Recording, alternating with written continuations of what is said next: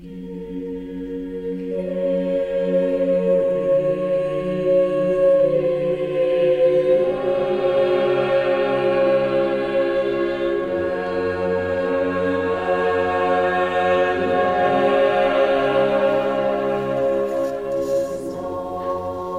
the word of the Lord from the Gospel of Matthew. Then the Pharisees went and plotted how to entangle him in his words. And they sent their disciples to him along with the Herodians, saying, "Teacher, we know that you are true and teach the way of God truthfully, and you do not care about anyone's opinion, for you are not swayed by appearances. Tell us then what you think. Is it lawful to pay taxes to Caesar or not?" But Jesus, aware of their malice, said, "Why put me to the test, you hypocrites? Show me the coin for the tax."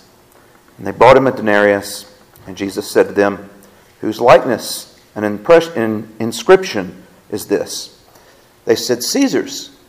Then he said to them, "Therefore, render to Caesar the things that are Caesar's, and to God the things that are God's." And when they heard it, they marveled, and they left him, and they went away. This is the word of the Lord. Thanks be to God. Amen. Let's pray. Heavenly Father, we are here this morning we have worshiped you, and we have entered into your presence. And I just pray this morning now that you would speak to us from your word, and may you be honored, may you be glorified, and may we continue to worship you in spirit and truth this morning. Amen. So this is, as you know, the well-known passage in the New Testament that where Jesus makes this declaration about rendering unto Caesar what is Caesar's and to God what is God's. And this has been the linchpin of a great deal of political and social policy. The people have used this passage to talk about church of state separation a lot. This is something that is sort of almost like become known as a little bit of a proof text for that, in many respects, for that idea. And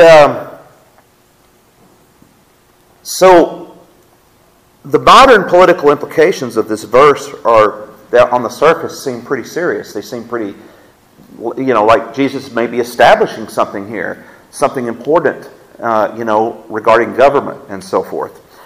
There's even atheists read this verse and they say, "Well, that's a good verse." I actually heard one make the comment on a podcast.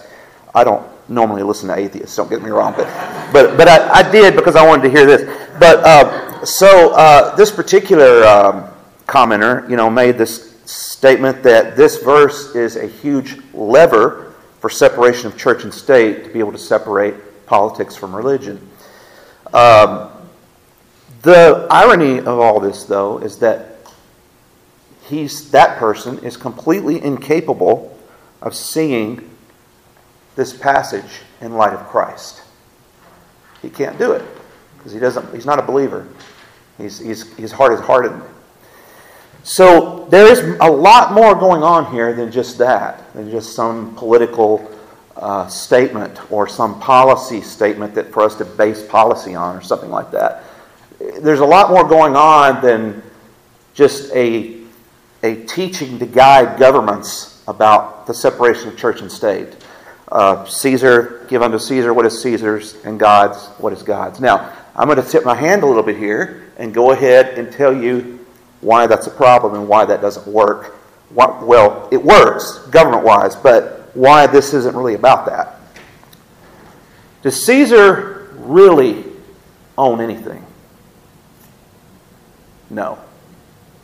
There is nothing to render unto Caesar that God does not already own, you see. And so from a spiritual standpoint, from a standpoint of how to live, yes, okay, we submit to our civil authorities.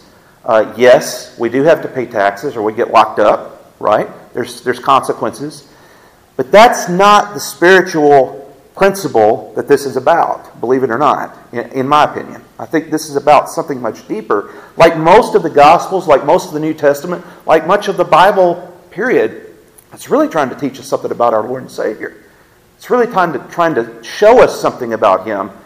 And so, let's go a little deeper into this and see what Jesus is trying to tell us about Himself and about His role and about our role and how we interact with Christ. Okay? And again, none of this is meant to say that I'm not going there this morning. What I'm saying is on church and state. That's not where we want to go. That's a discussion for another time. But this morning, I want to focus on what this says about our Lord and Savior. So, let's just start off with the passage here. So the Pharisees went and plotted how to entangle Him in His words. This is verse... What verse is that? Yeah, 10. The Pharisees went and plotted how to entangle Him in His words. Now, this is interesting because the Pharisees, we need to remember as we read this passage, the Pharisees actually went somewhere and they actually sat down and they planned this whole thing out. All right, this wasn't like a spur-of-the-moment conversation that happened, how this played out. They were behind all this, and this had been plotted. This had been planned beforehand. Now, this is also one of those passages in the Bible, in the New Testament, that really and truly, and I know we've talked about this in other passages, but sometimes in parts of it, you really, really need to kind of at least look up a little bit in the original languages to know what's really going on here.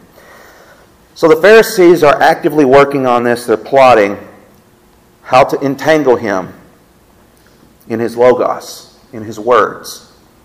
The Greek word is logos, or logon. So, how to entangle Him in His logos, in His words. And they sent their disciples to Him along with the Herodians. Now, as you know, in the New Testament world, there were lots of political groups. There were the Pharisees, the Sadducees are the ones that we're probably most familiar with, but there were other ones too. And the people in that culture were very familiar with all of these political factions. The Herodians were one. And some scholars, we don't really know for sure, but some scholars believe the Herodians were, well, obviously they were pro-Herod. They were pro-Herod, but they even went so far, likely, to see Herod as the promised Jesus Messiah. So, and if you think about it, here's Herod. He comes and he's the king of the Jews. He builds a second temple for the Jews.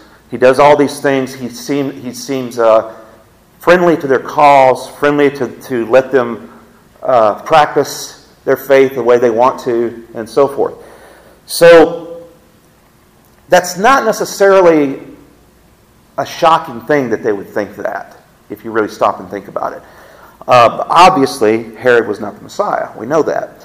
But they kind of believed that he was. And so they believed that was the way, that the Messiahship, the coming of the Messiah was happening right then and there with Herod. On the other end of the spectrum, you have what are known as the Zealots. And the Zealots believed in overthrowing Herod as quickly as possible, and they wanted to institute a Jewish theocracy. Go back more to what they saw, what they saw in the Old Testament, in the scriptures in the Old Testament. So, and they believed that this probably was going to have to be done by force. And so, you have this going on, and Jesus was well aware of all this. This was influencing their culture from all directions, all this. And so, everything that happens in this event, this conversation that plays out, has this going on in the background, politically, sociologically, and so forth.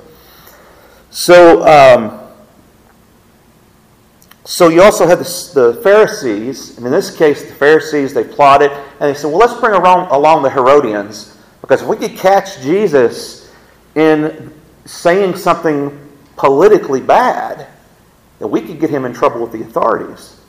But also, if he says something that, is more along the lines of don't pay taxes or pay taxes, that will put him at odds with the Zealots and other Jewish folks that believed that they didn't need to follow the government, follow Herod. So this was quite a well thought out plot, you might say, that they were getting into. So they sent their disciples to him, the Pharisees, along with the Herodians, and they say, "Teacher, we know that you are true and teach the way of God truthfully, and you do not care about anyone's opinion, for you are not swayed by appearances. Tell us then what you think. Is it lawful to pay taxes to Caesar or not?"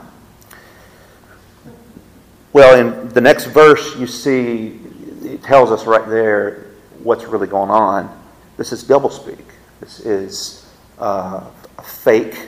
fakeness coming out. This is duplicity being carried out. Now, we've talked about this before. It's real easy to, in fact, I heard Connor mention this a week or two ago. It's real easy to beat these Pharisees over the head and say, well, of course they were duplicitous, they were Pharisees, and so forth. But does not our whole world system revolve around duplicity? Life in general? Everything revolves around duplicity in our culture, in our lives. We were raised in such a way in our lives from the get-go, in a culture, in a world, that if you're not duplicitous, you probably won't make it, believe it or not.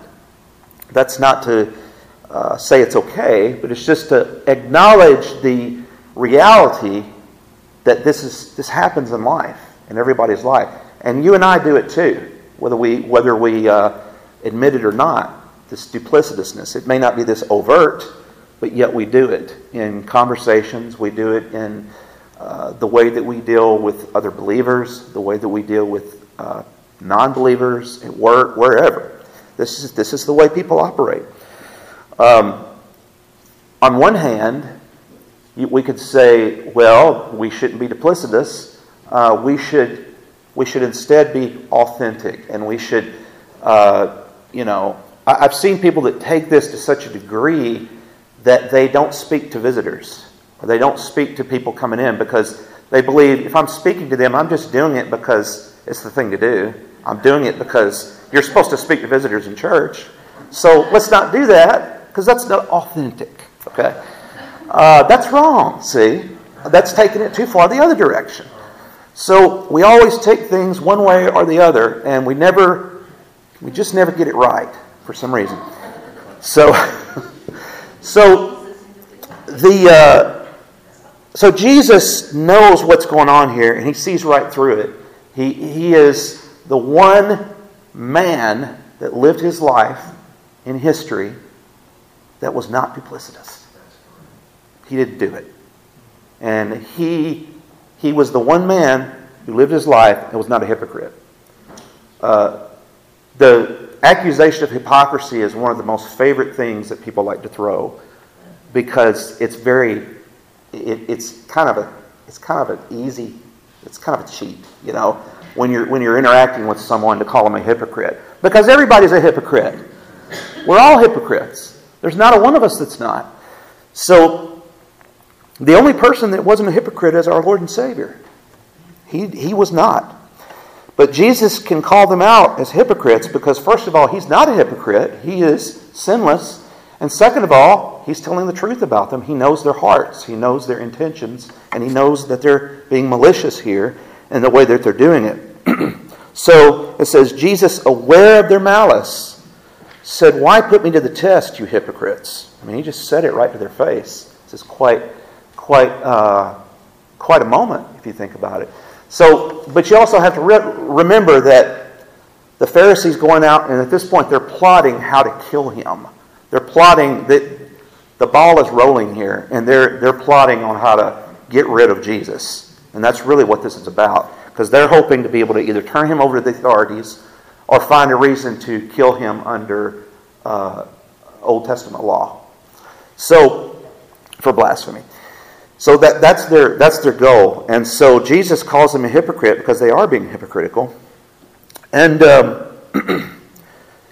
so hypocrisy, as we talked about, is really, or duplicitousness and hypocrisy, and they're kind of the same thing in some ways. It's a form of lying. It's a form of living a deception, being deceptive with each other when we do that. And we may spend our entire lives trying to learn to not be that way. I haven't got there yet. Maybe I will someday. I hope so. I try to hope to not be duplicitous in the things I do. But it's just something we all struggle with. There's not a one of us in this room that hasn't struggled with this and may not be struggling with it at times now. Jesus didn't struggle with it. He had no problem with it, obviously. So, it's a form of deception, therefore it is not a godly trait. Again, it has much more in common with lying than the truth. So, some of the things they're saying here about Jesus, with a false front of attempting to flatter Jesus, in this case, are not even true. They said, we know you don't care about opinions. Well, I think Jesus cared very much about their opinions. Jesus cared very much about what was in their heart. And by calling them hypocrites, in a sense, he's acknowledging he cares about their opinions.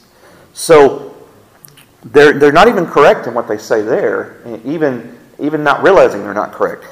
So, they know that he's gotten a reputation for being someone who speaks his mind, who isn't swayed, as they say here, and, who isn't, he sits down with tax collectors and people that none of the other people in their circles really wanted to sit down with and have meals with and so forth. So they say you're not swayed by appearances. Well, this is because Jesus lives a life that is sinless, and he isn't swayed by appearances because he's not duplicitous like that. He's not a hypocrite. It's not there. So they put to him what may be then the most publicly contentious issue that they can try to pin him down on in the situation, in front of the people, in front of these factioning groups that are there. And they hope they've got him in a situation where he's going to say the wrong thing to somebody. He's going to say something that's going to cause him to get in trouble here or cause him to get in trouble here. They think they finally got him somewhere that he can't go right down the middle. He's got to do this. So, but Jesus doesn't play the game. He doesn't have to go down the middle. He doesn't have to go here. He doesn't have to go here. So Jesus sees right through it. Now, at this point I want to point some things out. Jesus asks for a coin. He said, bring to me a coin. And they bring him a coin. And it's a denarius. Now, I tried to bring this morning the shiniest penny I could possibly find. And this was pretty shiny, pretty new. And it has a carving of someone on this penny. And it has an inscription on this penny, inscriptions on it as well. Not unlike the coin that was shown to Jesus. It probably didn't look exactly like this, but it had a carving and it had an inscription on it. And when it's new, it's shiny, it's radiant. It has a certain glory to it even. So you may kind of see where I'm going with this, but Jesus says to them, whose likeness and inscription is this? Now, what he really said there, if we translate the Greek more carefully and more literally, he said, whose icon is this? And whose epigraph is on this coin? Whose carving, whose icon is this? Whose written word is printed on this coin as an epigraph? The word epigraph comes from the Greek, by the way, so that's why I use that word. Of course, as we talked about in Sunday school, icon comes from the Greek too. So, So what he is really asking here is, what icon are you really talking about here? What icon are you talking about here? What inscription are you talking about here on this? Now, the fact that Jesus asked these questions that have obvious answers, and obviously Jesus knew the answer, and everybody knew the answer, is an indicator to us that he's trying to show something and teach something by this. Because you don't typically ask rhetorical questions like that, obvious questions like that, unless you're trying to make a point. So this is a key to us reading this passage, that Jesus is trying to teach something here beyond what is immediately apparent. So they respond. They said, it's Caesar's image. It's Caesar's icon. And of course, Caesar is a title. It doesn't matter which Caesar it was on the coin, which one, whether it was Tiberius or whatever. It doesn't matter. It was the title was the Caesar, the Kaiser of the Roman Empire. And so and they say, this is Caesar's. And he says to them, therefore, give to Caesar the things that are Caesar's, and to God the things that are God's. Now, let me read a couple of passages for you, because I think that particularly the second passage, really, you need to read that passage to understand what Jesus is really getting at here. First of all, the first one is Colossians 1:15. He is the image of the invisible God, the firstborn of all creation. He is the icon of the invisible God. Jesus is. Not Caesar, Jesus. The second passage I want to talk about is from Hebrews chapter 1. Long ago, at many times and in many ways, God spoke to our fathers by the prophets. In these last days, He has spoken to us by His Son, whom He appointed the heir of all things, through whom also He created the world. Listen to this. He is the radiance of the glory of God and the exact imprint of His nature. He upholds the universe by the word, the logos, of His power. After making purifications for sins, He sat down at the right hand of the Majesty on high.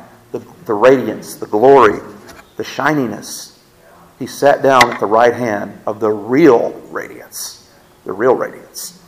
Having become as much superior to angels as the name He has inherited is more excellent than theirs. So, Jesus is trying to teach us something about Himself here. Not just make a political statement. He's trying to teach us that He is the image of God. The image of the invisible God. And to see God, to experience God, to enter into a relationship with God, it goes through Him because He is the image of God. He is if you want to know what God looks like, it's Jesus. He's the image of the invisible God. He's the way, because God is invisible according to the Scriptures. So if you want to see Him, Jesus is the way. Jesus is what is the image of God. Now this was the image of Caesar. This was the image of this was an icon of Caesar. And interestingly enough, when it says in Hebrews that He is the radiance of glory and the exact imprint, now that's the ESV, and I really like that translation, because I've read other translations don't quite get that right. They say this is the writing or something like that. No, the imprint means it's actually carved. So it's a carving So Hebrews is saying that Christ is the exact carving of the nature of God. So this illuminates what Jesus is saying in Matthew 22 when He holds up the coin and says, whose carving is this? It's Caesar's, you see. But Jesus is revealing to us by the whole New Testament that He is the carving of the invisible God. He is the imprint. He is the exact imprint, the exact representation, the exact icon of his nature. And he upholds the universe by the Word, which is also, if we take the earthly analogy of the coin, the Word is printed, words are printed there on the coin by the word of his power. And indeed, in an earthly sense, if we continue the analogy Jesus made, these words have meaning. You know, it's printed on here that this is worth 1 cent. Now, that's not much these days, obviously.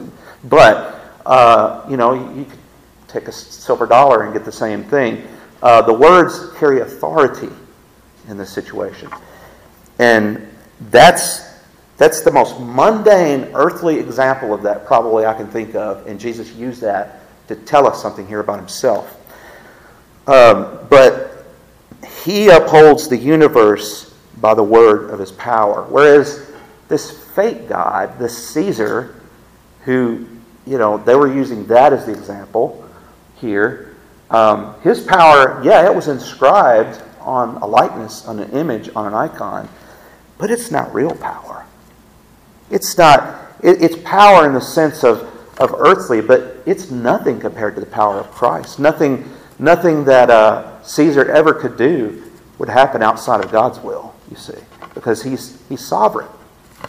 So this is the real majesty on high. It is the real radiance, the real shininess, the real brightness is Christ. And he has sat down at the right hand of the majesty on high, having become as much superior to angels as the name he has inherited is most excellent, is more excellent than theirs, as the passage says. So, what, sometimes we like to, at the end of a sermon, we like to kind of think, okay, well, what does this mean? How does this affect how we live? What does it mean to bring this home, you might say? Well, how we live, I think, is to constantly seek the radiance of Christ. Constantly seek the glory of God in Christ and be drawn to that. Be drawn to that radiance rather than the radiance of this world. Rather than the radiance of this stuff. Rather than the radiance of things that would pull our attentions away from Him, the idols and our culture and so forth. He wants us to focus on Him and His radiance because He's the real thing. He's the real deal, unlike the rest of it. So, may the Lord bless you and keep you.